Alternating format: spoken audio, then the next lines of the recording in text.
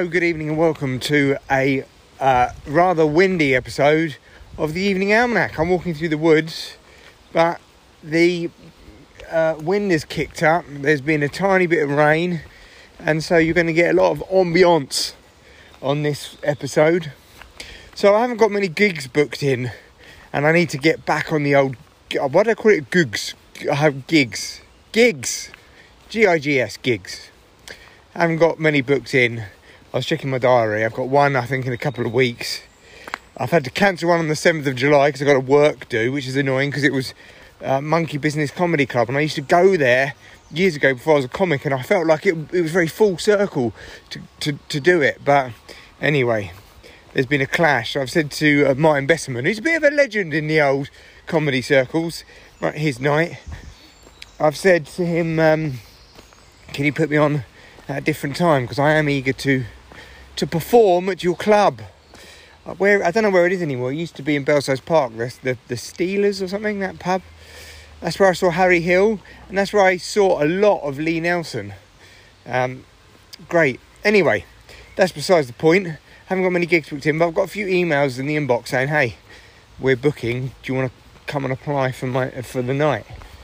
Which sounds like someone's gone, I like this guy, I want him to apply, when really they just, they've got a mailing list and they just send it out to loads of comics. But one of the nights is a storytelling night, and I've never told a story on stage.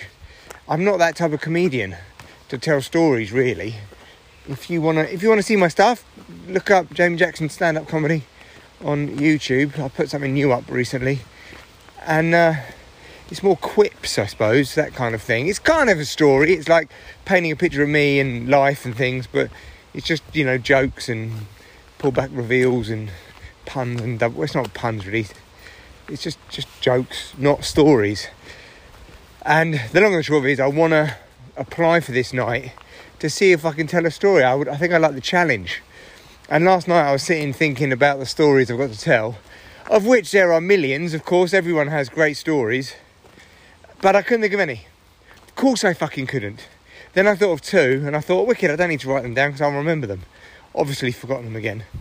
And just as I was turning this podcast on, I remembered one, which was about time we made a load of noise in my mate's house, and two different neighbours came round in their pants, both of them with rolling pins.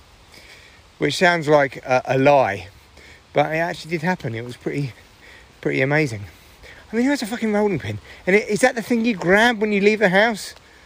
Anyway.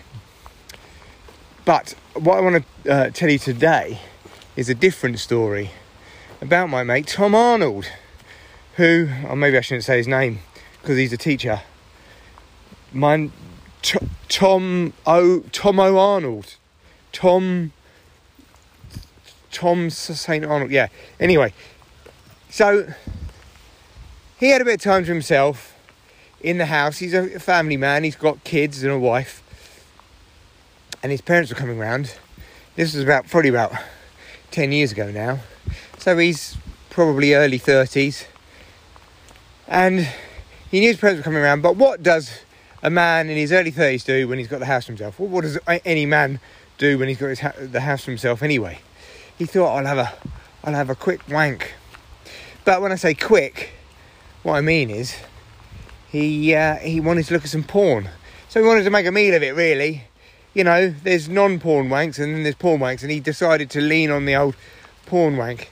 Now, this shows you the age of this story. So it was about 10, maybe even 15 years ago now, because he decided to look at porn on his laptop. That was what he went to. Nowadays, of course, you'd use your phone or your tablet or something. But he had a laptop, and for some reason, he kept it on this, wheelie trolley thing so he could wheel it around the house. Now, Tom being Tom, he's not a man of logic. He decided he's going to have a wank at the back of the house. That means he doesn't have to draw the curtains. When his parents knock on the door, they're not going to see him. So he decides to have a wank in the conservatory. That's right, he decides to have a wank in the room, which is made up of windows. But it looked onto his back gardens, and no one looked over it, so he thought, I will wank in the conservatory. So anyway, Another thing you need to know about Tom is he enjoys pleasuring himself standing up. I have no idea. We've had this discussion several times. It's weird if you ask me. So he's looking at porn with his trousers around his ankles, whacking off. What happens next, of course, is the absolutely predictable and obvious. His parents don't knock on the front door.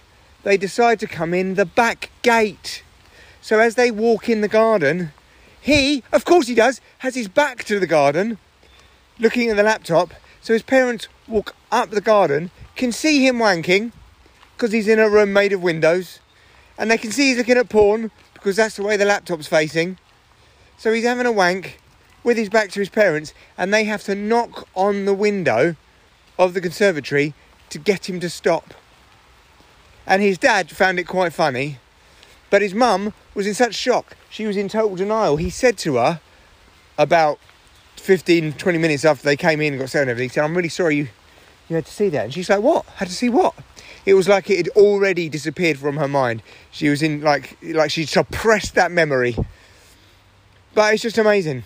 Who decides to do, that is Tom all over. That series of events.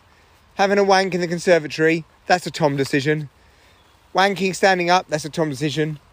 Not facing the garden, but facing away from it, that's a Tom decision. Having a wank knowing someone's coming round, that's a Tom decision. Anyway, so I don't think it makes a good comedy story, but I do think it's funny. I just don't know whether it could be done for stand-up. Because it almost sounds unbelievable, doesn't it? It just doesn't sound like it's true. But it all happened. Right, well, there you go. That is today's episode. See you on the next pod.